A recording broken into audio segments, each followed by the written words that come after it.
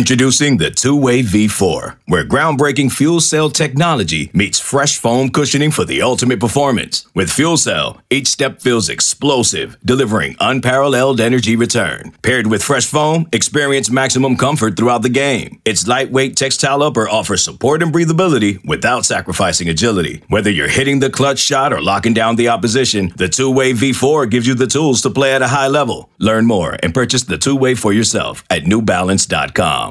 Hey, I'm Brett Podolsky, co-founder of The Farmer's Dog. We make fresh food for dogs. We started the company when we saw what a huge difference it made in my own dog, Jada, when she stopped eating ultra-processed kibble and started eating fresh, whole food. The Farmer's Dog food isn't fancy. It's just real food delivered to your door in pre-portioned packs. It's better for them and easier for you. Get 50% off your first box at thefarmersdog.com/podcast. That's thefarmersdog.com/podcast. Welcome back into the Lions 24/7 podcast. I am Tyler Donahue, Daniel Gallen, Mark Brennan, Tyler Calvaruso. It's an all hands on deck kind of Monday here at Lions247.com. It's the first Monday of September, Labor Day. Hopefully a lot of you are enjoying some time off. Not exactly a day off around here when we're less than 48 hours away from the opening kickoff of the 2023 Penn State football season. A ton of content since that game went final on Saturday night, including one of our post-game podcasts. Hopefully you caught that deep into Saturday night, early into Sunday. Daniel and I sat down coming out of Beaver Stadium for close to an hour, covered a ton of what we saw from Penn State against West Virginia in a 38-15 victory. We'll find out if the number 7 Nittany Lions are moving up in the poll when those top 25s come out with a midweek release. We still have more games to get to on Sunday. We got Clemson and Duke playing later on a Monday.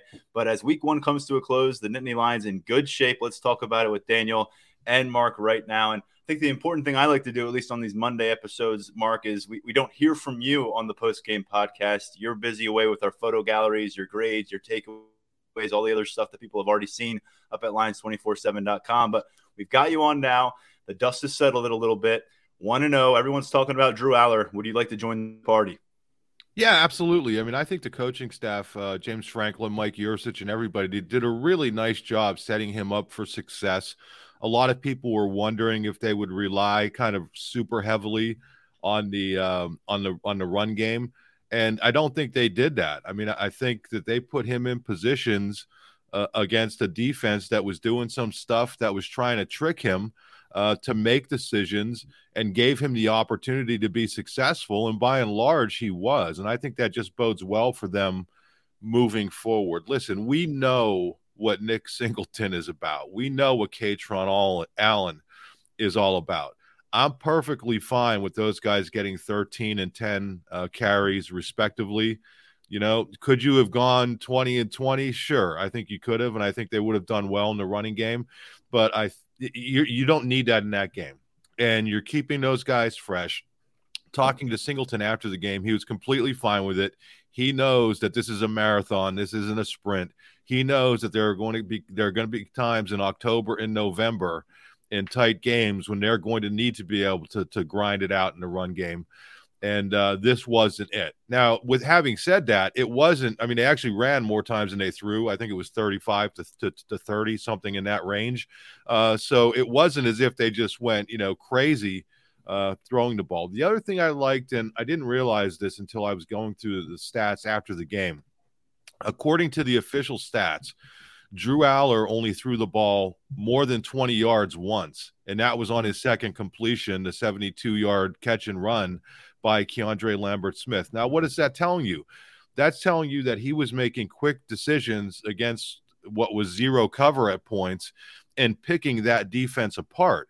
It also tells you that when it comes to arm strength, it's not always about throwing a 70-yard pass. What you see in Drew Aller is the ability to capitalize on his unbelievable arm strength in the medium and short ranges.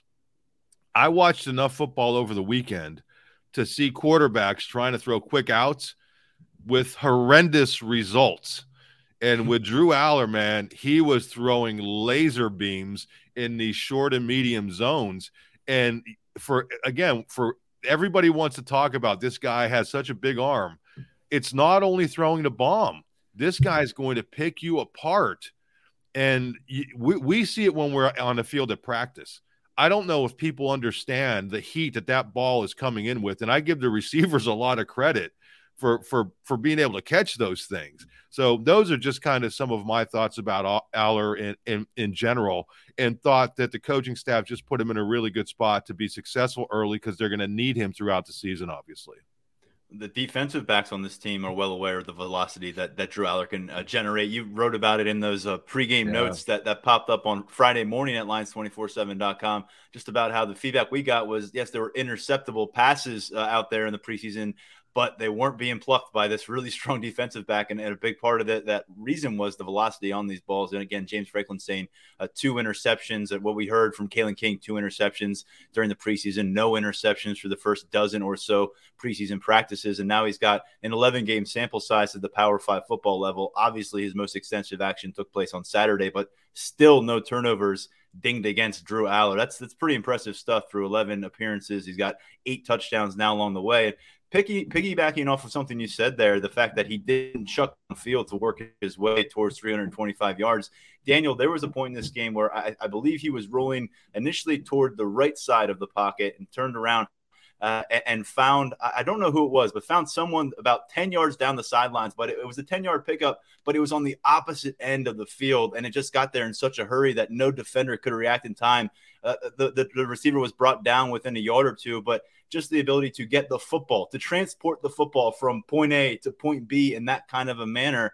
Again, maybe we were all kind of thinking fireworks downfield, 50 yards through the air, but this is the physics of it. When you have a 5-star quarterback talent who has the brain to get it done, it looked different when you actually watched the football being played and from the press box. And I'd imagine for a lot of fans out there, whether they were in the seats or watching on their televisions. James Franklin has talked about how Drew Aller makes the defense defend the entire 53 and a third, or however wide the field is. And I think that was really on display when you talk about Penn State not really leaning on the running game so much and using these short passes. I think that Aller's arm strength and the ability to get the ball out on those quick screens to the outside. I know that his first completion was to Keandre Lambert-Smith on the left side. He also had, I think, a 9-yard gain to Tyler Warren out to the left side early in the game.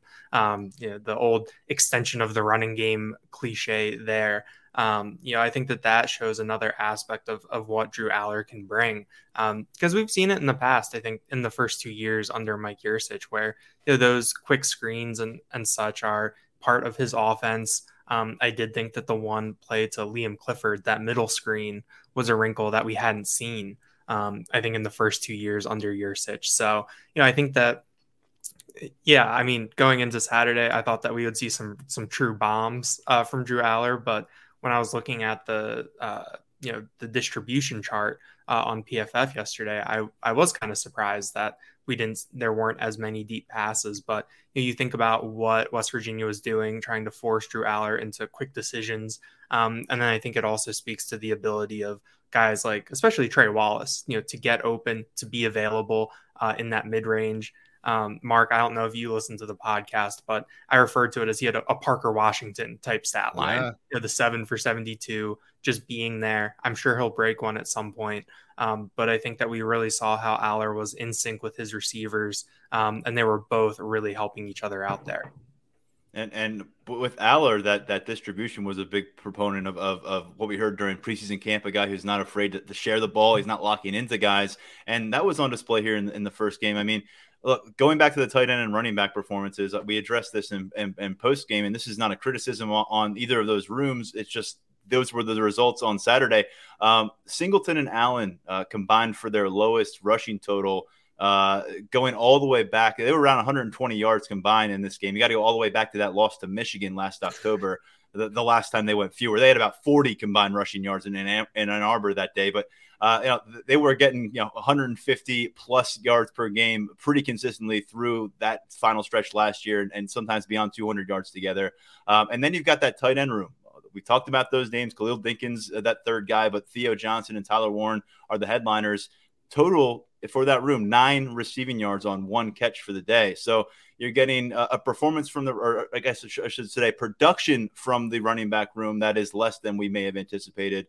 tight end production that was far less than we may have anticipated when you projected for week one. And yet a comfortable victory, a 325-yard passing performance from Drew Aller. And Mark, this is where I want to bring you in the conversation, because if this is going to be status quo and they're going to be able to dip into the receiver room like this in the passing game. And by the way, Malik McLean, I believe he was on the field for 10 pass plays. He had 4 catches for 38 yards. Or, I'm sorry, 4 catches for 58 yards, I think it was, and a touch. So that is a highly efficient day for a guy who just worked his way in this year from Florida State. So no Amari Evans, and yet you're getting these kind of results. A lot to like about that. Yeah, and that's kind of my point. What I was saying about Yurcich and the coaching staff. What were the key questions about this offense going into the season? Right? I mean, quarterback and wide receiver. And now all of a sudden, I mean, listen, I don't care what the stats say, and I think we're kind of all on the same page here. Mm-hmm. Their running backs are going to be just fine. Their tight ends are going to be just fine. I think it's a much better sign that they came out of this game getting that distribution spread out among a bunch of their different receivers. And now, you know, I do have the numbers right here in front of me, but it's a little dark, so I'm not sure if I could read them all. But, you know, not all those guys had 7 catches or 4 catches or whatever. You had, Liam Clifford with 2 catches, Cephas with 1, Mega with 1, Singleton with 1, and Malik McLean 4 targets, 4 catches. My point being, they did spread it around. And what's one thing that we've seen in this program kind of the last few years, then that when the offense gets stagnant, you know, the quarterback would kind of zero in on one receiver, whether it was Dotson or KJ. I mean, and I think the fact that they were able to spread it around to those receivers, because that was a question mark. I mean, it was a question mark as early or as late as last week. We were still asking about it. And then when we see, you know, Amari Evans isn't going to be available, well, I guess we kind of figured that out. I guess we didn't know for sure he wasn't going to be available with the pregame report, and that Liam Clifford was going to start. I mean, Liam's one guy that we mentioned in the VIP notes is somebody who kind of flashed for them. Now, he didn't actually get to start because they started in 12 personnel with Warren and Theo, but he played probably more snaps than we expected, and he did well when he was in there. And going back to what Daniel said, yeah, we hadn't seen that middle screen the last several years, but when did we see it? We saw it in the scrimmage. Remember that? I mean, it's something that's the kind of thing that we can't report because out of just our agreement with them is that we don't want to give away X's and O's, so we have the access. But that was something that we did see in practice. And it was funny because we're sitting in their press box, and I think Daniel actually called that. It's like, I think they could do that. So I think the fact that they were able to get those pieces going in what was a pretty competitive game for most of the game, I think that was a really good thing. Yeah, and I think from Theo to Keandre Lambert and speaking with us, they'll tell you they don't really care about the number of targets that comes. They just want to see this passing offense flourish, and they want to see it answer any questions that might be out there. And as we said on the postgame podcast, you could see this tight end room go for 160 combined yards and 3 touchdowns against Delaware, and the receiver room take a back seat. But one thing I'll point out, because we're going to be doing a lot of this kind of comparative analysis, I think, and just doing as much as we can looking back at the last 4 years of quarterback play versus what Penn State has right now. Sean Clifford went 325 plus passing yards with 3 touchdowns or more and without an interception only once in his career. So 325 yards, 3 touchdowns, 0 picks. That happened against Maryland back in 2021. And on that particular day, Jahan Dotson had 240 receiving yards. So he accounted for a large majority of Sean Clifford's work through the air. It was one of the more impressive singular performances that I have ever seen in a passing attack, what Jahan Dotson did that day down in College Park. But evidence that Drew Aller's first start, he goes 325, 3 touchdowns, 3 touchdowns, no interceptions, and really doesn't need to rely on the ground game, doesn't need to lean on that tight end room. And you just wonder what that means for when we get into October and November and the tasks become a little bit more daunting with some of these matchups. Daniel, as we shift over to the defensive side of the football, we talked about it before on the postgame podcast. Not a bunch of fireworks from this unit. You didn't see the sacks piling up. I thought Garrett Green did a nice job getting the ball out and also just getting himself out of the pocket and out of danger at times. But overall, as this game wore on, it didn't feel like the defense was really in much danger of letting up major plays. I thought overall the umbrella that is this defensive backfield at the top of things really just kept things buttoned up and kept you out of some scary moments against West Virginia. They were able to have some success on the interior, attacking the center of this defense at times. But I thought that Forsum at safety showed up and they looked exactly how you thought they might. Yeah, Johnny Dixon stepping up in the slot more often because no Daquan Hardy, but that meant Cam Miller had his opportunity to validate the preseason praise, and I thought he did. So, look, I think you want to see more explosiveness from the front seven. You want to see them fill the stat sheet. They will have those days, but I think we got to address it. We didn't really do much of a job on it on the preseason post-game podcast, but let's do it now. That secondary, I thought, showed up and looked the part. The more that I thought about the defensive performance yesterday in the aftermath of the game, the more that it kind of reminded me of more of a Brent Pry defensive performance. I think last year under Manny Diaz, we saw that explosiveness. We saw the turnovers. The pass rush really got going later in the season with Adisa Isaac rounding into form, Chop Robinson, Abdul Carter. But I thought that what we saw against West Virginia was, kind of what we saw before, where teams would move the ball a little bit, but then the drives just wouldn't end with points. So I think that over time, it'll look a little bit different as it goes on.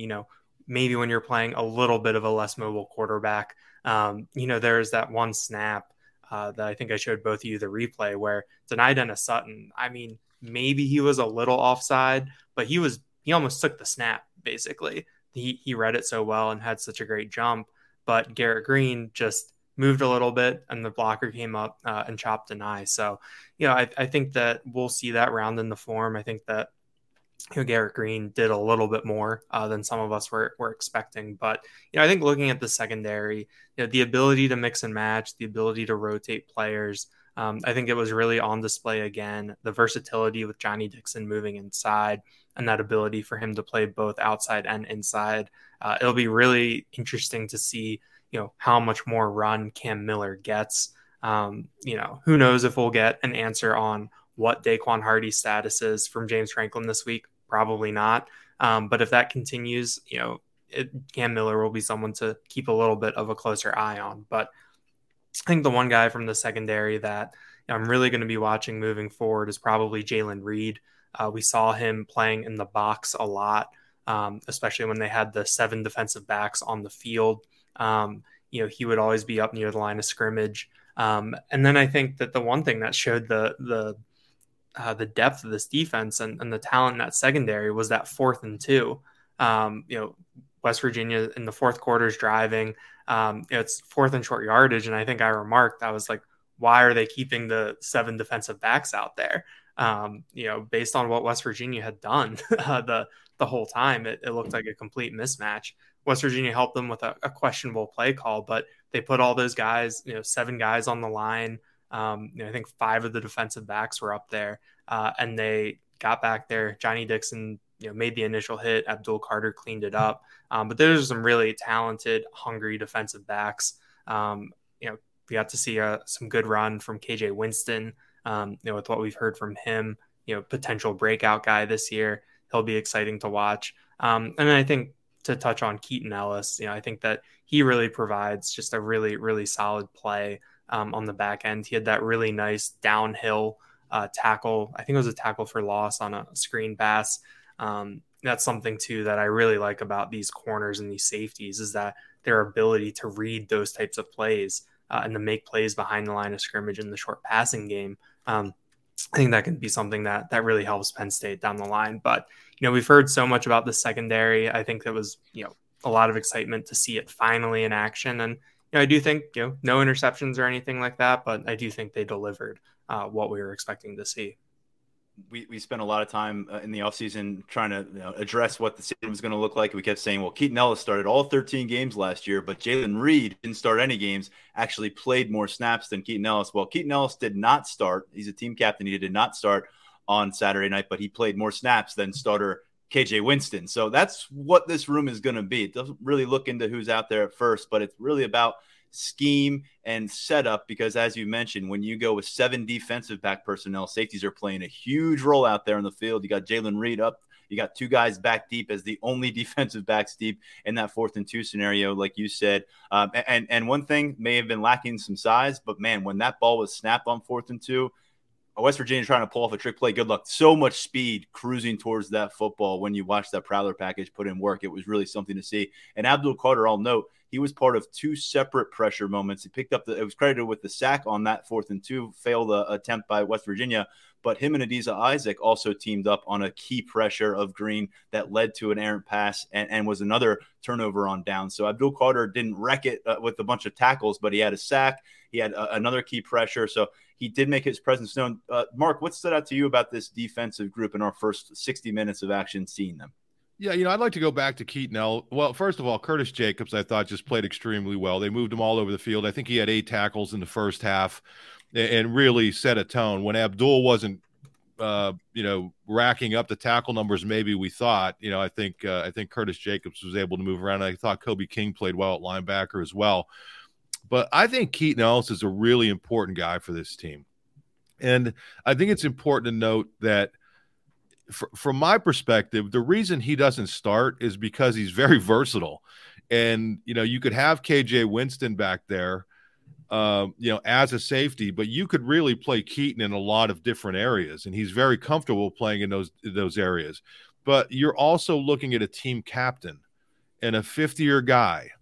And the fact that this guy, his ego is not so big that he demands to start, because I bet you if he made an issue of it, that they would start him. But that's not him. I'm not suggesting he ever would do that. Having known him forever, that's not the kind of kid that he is. But I think the message that sends when you're on this kind of team with the depth they have, that you have a senior captain who is coming, quote unquote, coming off the bench, because as you noted, I mean, you did your great job on your snap report. 36 snaps, the second most of any of the safeties. I just think that sends a great message to the rest of the defense that what are they worried about? They're worried about getting the best players out there and having them out there at the right times. And I think we saw kind of the same thing at defensive end, didn't we? I mean, where you have deny Dennis Sutton doesn't start, but he ends up playing the second most snaps of any of the DNs. And that's a big gap. I just want to point out 15 more snaps than Adiza Isaac, who got to start, and Adiza Isaac then in turn had 2 more snaps than Zariah Fisher. There was no Amin Vanover, so this was a very apparent situation where Dennis Sutton is being viewed as one of the most important 5 to 7 defensive players in terms of how much he was out there on the field Saturday. Right, but I don't think that's a knock on Adiza. Again, right. I think it's a fact that when you get into the third and fourth quarter of these games, or when you get into October and November, you want these guys to be as fresh as possible. I mean, Adiza is a guy who has struggled with injury issues. If you're in this kind of game and you don't have to snap him quite so much and you're still being effective, I think that's a good thing. And I think the fact that he's another captain is like, and if you talk to him, he's okay with it. He's good with his role. And I just think that is so important because, we're in an age where guys want to come in and start immediately. And if they don't at a lot of schools, they're transferring out. At Penn State, you have these veteran guys who are willing to do whatever it takes to win. So we could talk X's and O's. And from my perspective, if there was a disappointment on defense, it wasn't that they forced any turnovers. But again, game 1, I mean, we're nitpicking. But I think those little things are the sign of a defense that has an opportunity to be really, really, really good. And then the fact that they were able to do what they do, effectively give up 1 touchdown. We could nitpick all we want, but you were without a guy who was effectively a starting defensive tackle in Izzard. You're out with your slot corner in Daquan Hardy, and you're out your 4th or 5th best defensive end in Amin Vanover. And you're still able to play at the level that you played. I think that was a good thing. So I think as you're watching the game and Green is scrambling around out there, causing everybody nightmares, I think he's going to do that for a lot of different teams. Sometimes it's hard to take that big picture look. But at the end of it, when the defense gives up 7 points, the defense gives up 7 points. I think that defensive line group is the one spot on the field I want to see again. I'm most anxious to get a second look at because we only saw them go 8 deep with roles here. I mean, Jameel Lyons got involved very late. He was credited with 1 defensive snap, the freshman out of Philadelphia at defensive end. Then you had 8 guys go 25 plus snaps between defensive tackle and defensive end. We know they can go with more guys. I mean, Amin Vanover and Keziah Izzard are 2 more right away. 2 total tackles for loss, no sacks from this unit. It's a game-by-game basis, and that includes the matchup and what you're asking your defensive line to actually accomplish. But this is the group that I want to get eyeballs again as quickly as possible. Daniel, where do you stand? What are you going to be looking toward? I guess take defensive line off the table and special teams. We'll talk about the kicker in a moment because Mark's got to chime in there. But when we get back on the practice field, but more so Saturday at noon when Delaware comes to town, where do you want to see position take the next step in week 2?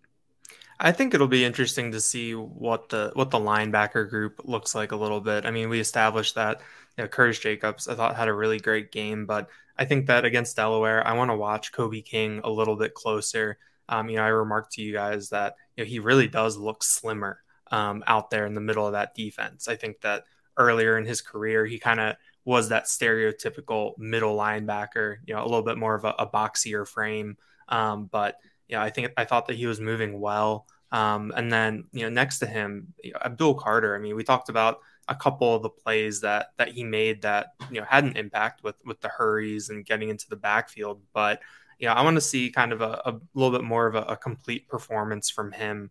It seemed like there were times where he was around the ball a little bit, but it didn't exactly come, the play didn't come through. So linebacker is something where over the course of a game kind of gets lost in the shuffle because it's in the middle there. But, I want to see what King and Carter, a little bit closer look at them, in live game action. And then, I do want to get to a situation where, we see Tony Rojas out there, for extended run, not necessarily when the game is in doubt, but when there's like still a rhythm to the game.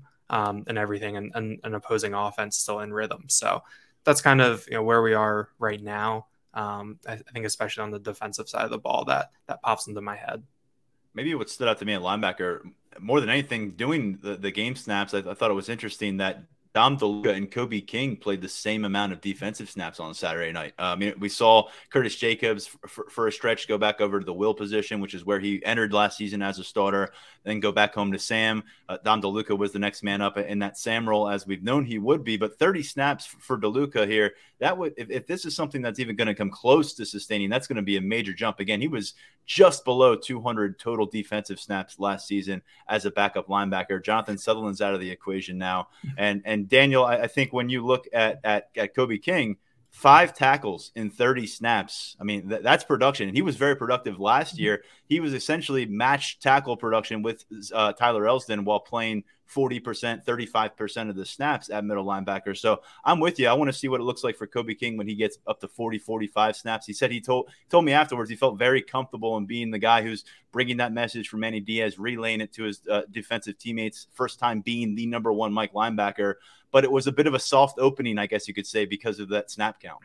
Yeah. One other thing I would say about Dom DeLuca is that we saw him in another way that it was kind of a throwback to more of a Brent Pry type of game, is that, it felt like that he was lined up in the slot a lot, that right. They had him out wide in space. I think, I don't really think we saw the, your classic nickel defense very often. I think the only time that we saw Johnny Dixon move to the slot was when they went, had multiple safeties on the field and went to that 6-7 defensive back package. There wasn't, a time where Cam Miller ran on and then Dom DeLuca ran off. So I thought that was something that stood out to me a little bit. I don't know if that's if Daquan Hardy is back, that looks different at that point. But that was something that stood out to me too, because there are some key junctures in the game where you look down and number 0 is out there in space. I think Curtis Jacobs was out there in space a couple times. There was definitely a lot of mixing and matching with the linebackers that I don't really think that we saw as much of that last year, or expected to see as much of that coming into this year. We'll be right back on the Lions 24/7 podcast. eBay Motors is here for the ride. Remember when you first saw the potential? And then through some elbow grease, fresh installs, and a whole lot of love, you transformed 100,000 miles and a body full of rust into a drive that's all your own. Look to your left. Look to your right. It's official. No one's got a ride like this. There's nothing else that sounds like, feels like, or looks like the set of wheels in your garage. With over 122 million parts, you can make sure your number one ride or die stays running smoothly. So there's no limit to how far you can take it.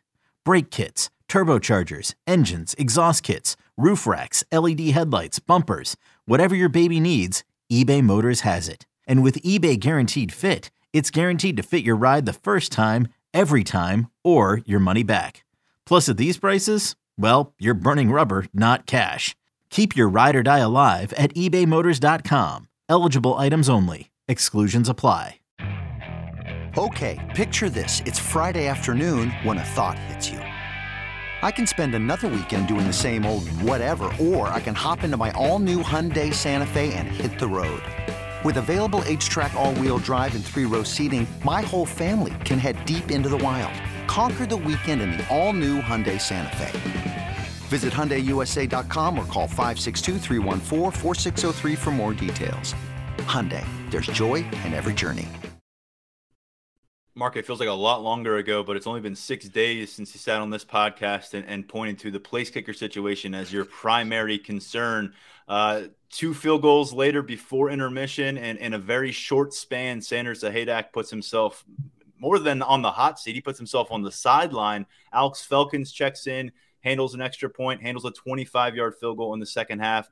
When you win by 23, you don't walk away too freaked out about the kicking situation, but when you know what you have lying ahead and you're not going to be able to build these comfortable cushions week in, week out, man, this is just one of those what we refer to as a thorn in the side of a nice start for Penn State. Yeah, it was tough to see. I mean, you know, we want to be as objective as possible, but you know, I think no matter who you're watching, when you see a kid in his first start as a kicker kind of go through that, it's tough. I think Penn State is very fortunate that it was able to go out and get Felkins, that if this is a consistent issue with Sanders Zahadak, that you have another option. But I would say let's not overreact just yet, even though I love overreacting. It's one of my favorite things to do. And I posted this on Twitter just because, and I don't know what caused me to think of it. Maybe it was because I saw Sam Ficken in the parking lot before the game. But it occurred to me that back in 2012, they were at Virginia, and poor Sam Ficken, and it was his second year, and he went 1 of 5 and missed an extra point in a 17-16 loss. And I remember being on the field at the end of that game next to Bill O'Brien's wife. And I think that was probably the last time she ever was on the field at the end of a game, and he missed a potential game-winning field goal. And the reason I say that is because, listen, with kickers, you don't know what's going to happen. But to Sam Ficken's credit, he was able to turn things around, ends up making the second most field goals in Penn State history, including some unbelievable clutch game winners.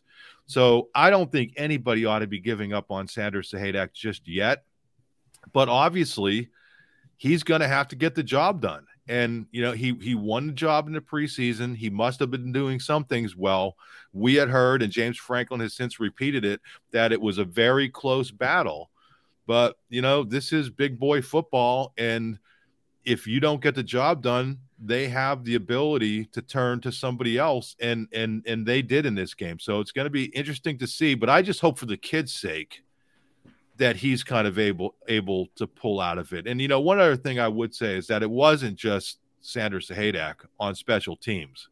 I mean, I thought overall, as well as they played generally, you know, I thought you had situations where you had Saunders fair catch a kick where he shouldn't have fair caught it. You had Riley Thompson shank a punt when the game was still a game. You had Nick Singleton bring one out, which I'll take my chances with that. He only got to the 19-yard line, but I'll take my chances with that. And then you had the whole thing with Cam Miller, you know, how whatever happened exactly there, it shouldn't have happened, that Saunders got run into. So you had a bunch of different things on special teams. And again, maybe they were so clean in so many aspects of the game. No turnovers, one penalty, that maybe all these issues on special teams just, stood out even more by perspective. But they have to get, it's not just Sanders Sahadak, they have to get all of that stuff buttoned down moving forward. I don't think it's going to be a huge issue this week, but, from that point on, you better have these things in line, because not every game is going to be a 23-point game. And these close games could be coming sooner rather than later. You never know who's going to play well when you're on the road. You don't know what's going to happen. You need to get this stuff buttoned up.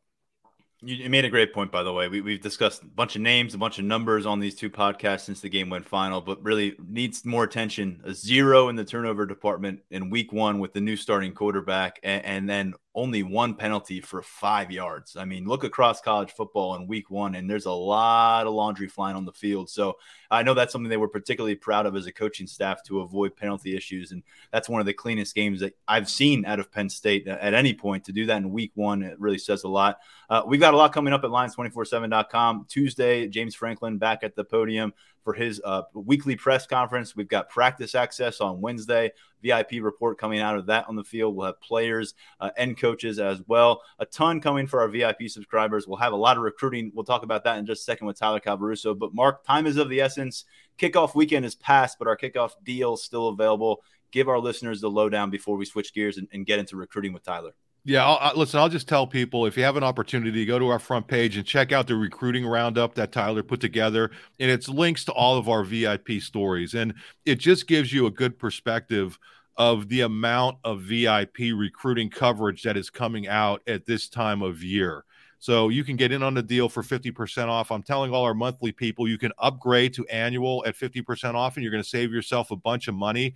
And I would also say that I think in the preseason that led up to the opener, that the three of us picked up our game with respect to Penn State team VIP coverage as well. So I think it's well worth your money. You're supporting a local business, and we really appreciate all the subscribers that we have. But if you want to help us keep growing and doing what we're doing, that's a good way to do it, and you get a lot of good info for 50% off our annual rate. It comes out to less than 15 cents per day. A lot going on the site right now. Got snap count analysis up here on a Monday morning. I know Daniel's working his way through a second look at this matchup. He'll have some VIP notes up on the board. A lot happening. And don't worry, about every 5 minutes, it seems there's a recruiting update from Brian Doner, Steve Wolfong, or Tyler Calvaruso. So that's always underway. Gentlemen, I'll see you very soon. I'll see you at Beaver Stadium on Tuesday. Thanks, Tyler. All right. From two of my Lions 24/7 colleagues to another, Tyler Calvaruso hops on with us right now. And Tyler, while myself, Daniel, and Mark were seated alongside each other in Beaver Stadium deep into Saturday night, you were working the phones and hearing about what went down in Happy Valley from a recruiting perspective. You've got a ton of coverage over at Lions247.com, as we just teased. So does Brian Doan. So does Steve Wolfong. What an event to open the season for Penn State. Yeah, I mean, you said it best, man. It's like every 5 minutes there's something new popping up coming out of this season opener, and that's obviously a really good thing for Penn State. That's what they wanted to come of this weekend. You know, there are a lot of people inside of last year very happy with the way that things played out, not just on the field, but in terms of what the recruits were able to experience while they were in town. That was a hell of an atmosphere on Saturday night, and that has been the sentiment from every single recruit. It's honestly probably one of the better atmospheres I've experienced since I joined the Penn State beat in terms of recruit feedback and the way those guys really felt the energy. It was something that it wasn't a whiteout, but a lot of the guys who have visited for whiteouts in the past felt that it rivaled the whiteout atmosphere. And I think that's saying something. So it was an overall productive weekend for Penn State. I think they helped themselves with some of the priority 25s, and they definitely knocked it out of the park with some 26s as well. So all in all, positive feedback on that front so far. I can tell you, man, just having feet on campus here in the stadium. Mark, myself, and Daniel were inside Beaver Stadium a few hours before kickoff, before the fans got in. Went up toward the top of the stadium, just looked out around campus, and I mean, you could just detect the buzz driving into campus and walking into the stadium. People are really pushing all in, with this program right now for this 2023 team. There's a lot of, generationally, whether it's current students or recent graduates or some of the older people of Mark Brennan's generation, they're saying, hey, this might be the team. Let's jump on the bandwagon right now. And I think that's part of the buzz and the vibe that these recruits were picking up. And Tyler, when we talk about some of these marquee guys, you always think about in-state. And I know we wanted to start there. Brady O'Hara is a really intriguing athlete in the 2024 class or 2025 class out of Pittsburgh. We've seen him on the camp circuit, a guy labeled as a tight end for a while. We've shifted him over to the athlete department in our 2025 rankings at 24/7 Sports, where he is a 4-star prospect. What is the latest on him? I think he's been to campus at least 100 times here in 2023. It's kind of more of the same, and I would say that's a good thing for Penn State in that regard. I mean, the feedback is just consistent from O'Hara. He gets more and more comfortable every time he makes it to campus. He gets more comfortable with the staff, gets more comfortable with just overall what the program has to offer. And Saturday night gave him the chance to get comfortable with what a raucous environment inside Beaver Stadium is like. And again, we've been saying where this one is trending for a while. It's definitely still going that way. And O'Hara's going to be back for the whiteout against Iowa. And beyond that, I mean, he doesn't have any other visits scheduled, and he's not really seeking out other visits at other programs. So I think that's pretty telling about where his interest lies and where his recruitment might be heading. So definitely the arrow continues to point upward between Penn State and O'Hara. I think, maybe by the time the whiteout comes around, he's ready to roll. We'll see. That's something that he's not really prepared to rush into. He's going to make a decision when he's comfortable. But, I mean, there's just been a lot of really good things going for Penn State in this recruitment. You can say the same when it comes to Michael Carroll, an offensive lineman from Central Bucks East in the state of Pennsylvania. He picked up an offer following a camp appearance this summer. He's the son of a former Nittany Lions football player, and he was on campus as well to watch the Nittany Lions while West Virginia. I think when Michigan offered Carroll at the end of July, with the way he was kind of publicly praising the Wolverines and expressing his excitement about that offer on social media, and rightfully so. I mean, it's a primetime Big Ten offer. I think maybe some people thought the pendulum, shifted a little bit towards Michigan, but I don't think Penn State ever necessarily relinquished its spot at the top after it offered following a really good whiteout camp performance in June. I don't think Penn State ever really moved off that top spot for Carroll. The margin might have narrowed a little bit, and his interest in Michigan is most definitely legitimate. There's no doubt about that, but I've caught up with people familiar with his recruitment who feel that coming out of this weekend, Penn State has continued to build its lead and kind of separate itself from the field for Carroll. Again, kind of like what I just said with O'Hara. Every time he gets back, he gets more comfortable with the staff. He's more comfortable with his surroundings, and Penn State is a place that he could see himself. And then one of those other guys who's not in a rush, so I wouldn't anticipate anything soon. But Penn State looking good for Carroll right now. I'm interested to see how things play out throughout the fall because he's still got offers rolling in. He got an offer from West Virginia on Friday night, so his offer list is still developing. His visit plans are still developing. So it'll be interesting to see what comes about on that front throughout the fall if he makes it back to Michigan or anything of that nature. But Penn State can feel good about where it's at with Mike Carroll right now. Sticking with offensive line here briefly, I know that we spent a lot of time here talking about targets and uncommitted guys coming off of game days. And by the way, you can expect the Tyler Calvaruso on each Monday on the podcast following these home games as we get the intel coming out of these matchups. But in this instance, we've really got to place some significant focus on one of those commits. A lot of them were around, and many of them in that 2024 class, of course. But in 2025, Jalen Matthews, a guy who plans to get out and about, see some of the college football heavyweights. Well, he was back in Happy Valley in what the Nittany Lions hope will be his future college football stadium in Beaver Stadium. Matthews considered the number 11 overall offensive tackle, top 150 prospect in the 2025 rankings out of Toms River, New Jersey. How important was it for Penn State to make sure that he was back here this past Saturday? What's next? Because you're just a few weeks away from going to his high school and really getting the intel on what his recruitment is going to look like moving forward. And it's a bit complicated.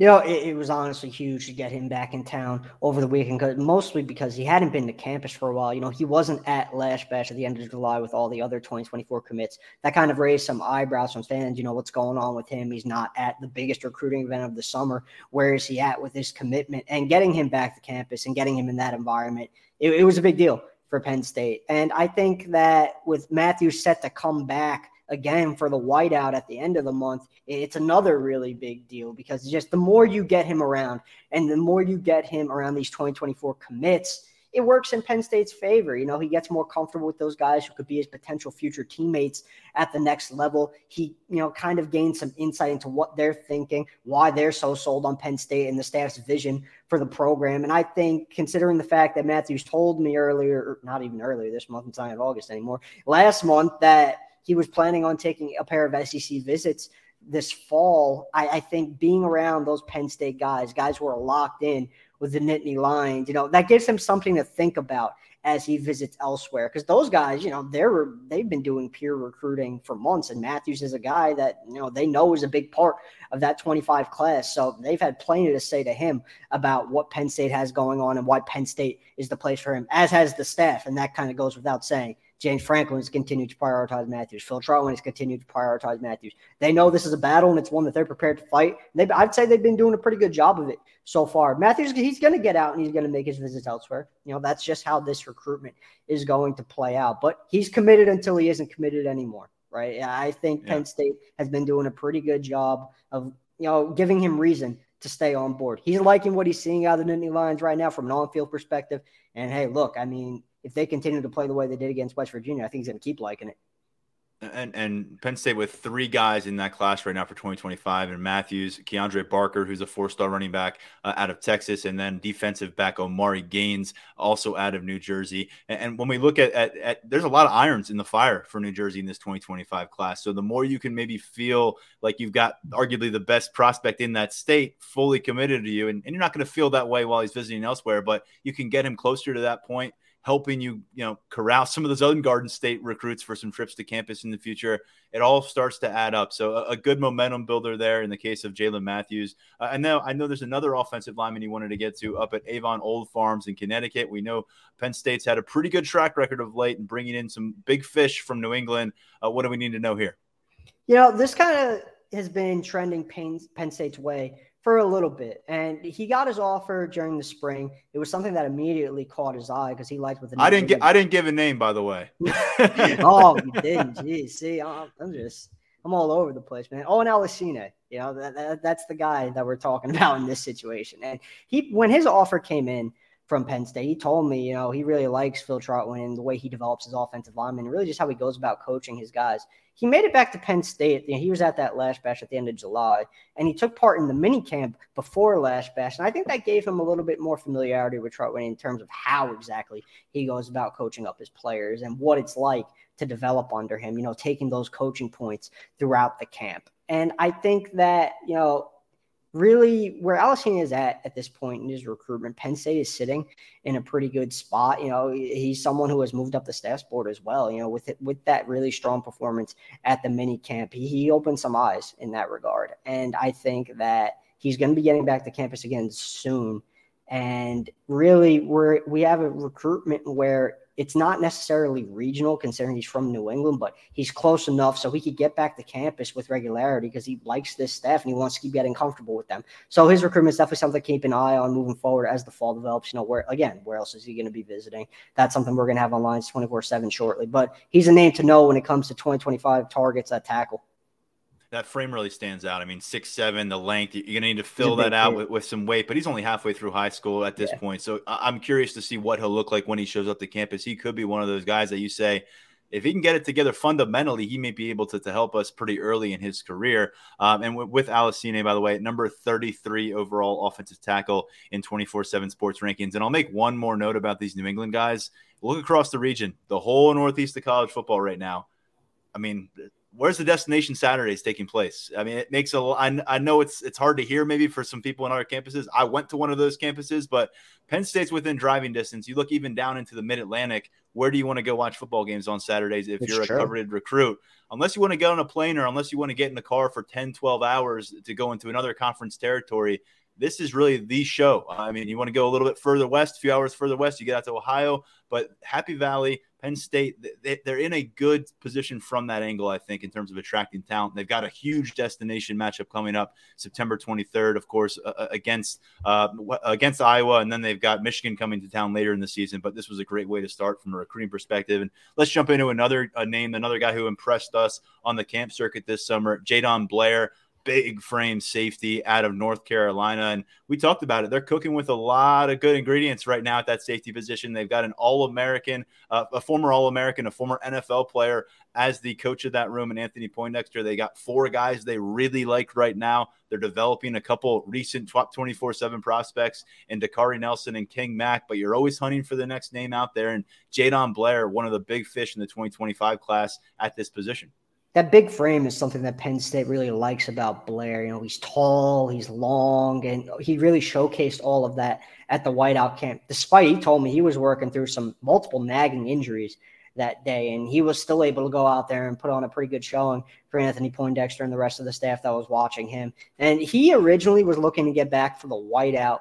Visit wound up happening this weekend, and I think it went about as well as it could have gone for Penn State. I think it definitely continued to move the needle for him. And remember, going back to June, that whiteout camp, he told me Penn State was the only place that he really truly wanted to camp that summer. He attended a couple others, but Penn State was the one he really wanted to get to and perform for the staff. And not just perform for the staff, you know, get around town, see what State College is like, get a better of a feel for the campus. He was able to accomplish all that. Saturday was his real first glimpse at a game day atmosphere inside Beaver Stadium, something he was blown away by. This is shaping up to be a recruitment that looks like it's going to come down to Penn State and Notre Dame. Fighting Irish are another school that is high on his list. Now, I don't know exactly how that Notre Dame safeties board is playing out. Another top target for both programs is Ethan Long, who was also at Penn State on Saturday. So, you know, you got to see where the dominoes fall at the end of the day in terms of safety recruiting for both programs. But Jadon Blair is really high on Penn State at this point in his recruitment, and I really don't expect that to change. I think the Nittany Lions are going to be in this one until the end. Anthony Poindexter himself was one of those long safeties. They've got length on the field right now. They've got it brewing. Dakari Nelson, 6'3" with that big frame as well. DeJuan Lane in a similar mode out of Gilman High School in Baltimore, committed in the 2024 cycle, and Jadon Blair certainly would fit that as well. Hey, let's stick with the safeties theme, because the cousin of a first-time starter on Saturday, KJ Winston, also at the safety position, a 4-star variety. I don't want to butcher his first name here. I know his last name is Winston. I'm going to let you say the first name, but a guy that we saw on the camp circuit, and again, the cousin of KJ. No, you're going to put it on me, man. I'm probably going to be the one to butcher it now. You're the recruiting guy. I know, but it's still a tough name, man. You know the deal. I think Kanoa Winston. I need to. Kanoa is what I thought it was, but I really didn't. I don't like to guess, and I should have asked you prior to the podcast, but we'll go with Kanoa until it's proven wrong. And this is a heck of a talent. Top 10 safety prospect, a guy who's going to force all of us to learn his name in the years ahead. I should have asked him when I talked to him yesterday. I should have asked him just. That was a good idea.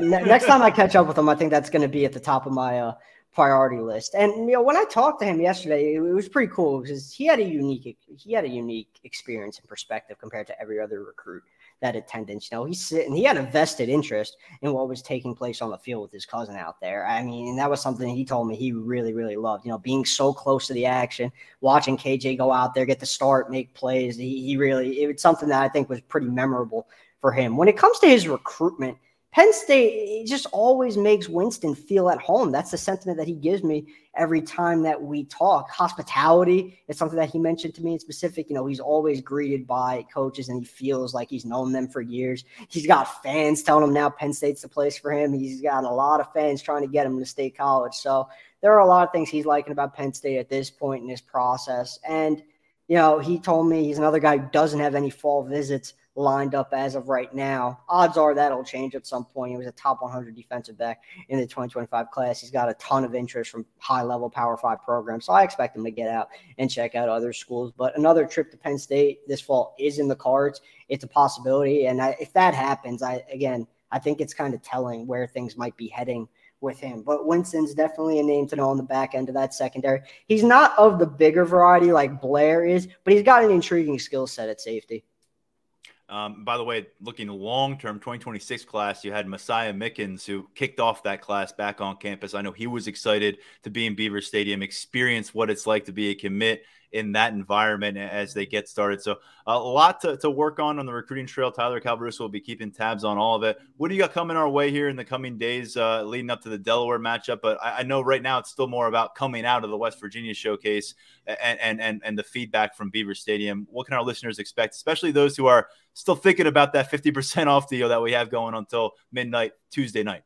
You know, we're really just still working through a lot of recruit feedback and reaction. That is still rolling in onto my phone as we speak. You know, recruits have a lot to say about their experience every time they visit. So we're going to have a bunch of articles up on that we're going to get a head start on tracking down who exactly is going to be on campus for that Delaware game. It's probably not going to be as big of a recruiting event as we saw this past weekend, especially with the whiteout coming up. That's going to be a massive visitors list, one that is already coming together, and we already have a bunch of confirmations on the Lions 24/7 board, so that's something to definitely check out.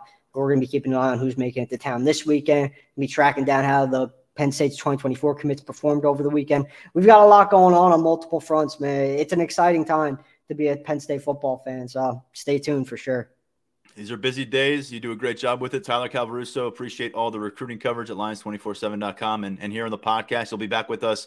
If not before then, you'll be back next Monday to break down what we learned about Penn State recruiting during the Delaware matchup. Thanks for having me, man. Looking forward to it. All right. That's going to do it for this episode of the Lions 24/7 podcast. Big thanks to my coworkers, Tyler Calvaruso, Mark Brennan, Daniel Gallen. Happy to be with this team for another season. My 7th season here covering Penn State, 6th with 24/7 Sports. So we're off to a good start over at the site. Hop on board for that 50% deal if you haven't already through midnight Tuesday night. After that, we're back to our standard pricing. A lot to come your way this week, including a couple more episodes of this podcast. We'll be with you on Tuesday, coming out of James Franklin's post-game press conference. By that point, we'll also have spoken with a few Penn State players about their week 2 progression. And then on Thursday, our 3rd podcast episode of this week will be a full preview of the Delaware matchup. We'll give you all of our notes coming off the practice field Wednesday night. And, of course, Saturday, a little bit earlier this time, thankfully. It's a noon kickoff. So whenever we finish up what we've got to do from a writing perspective and reporting perspective on Saturday, we're back with another post-game podcast. So that's your setup for the rest of the way here, folks. 4 episodes per week. Thanks for following us for the entire offseason when we were at 2 episodes. But we've made it. There's a lot to talk about. We will do just that. For now, stepping aside, I'm Tyler Donahue. Thanks, as always, for listening to the Lions 24/7 podcast.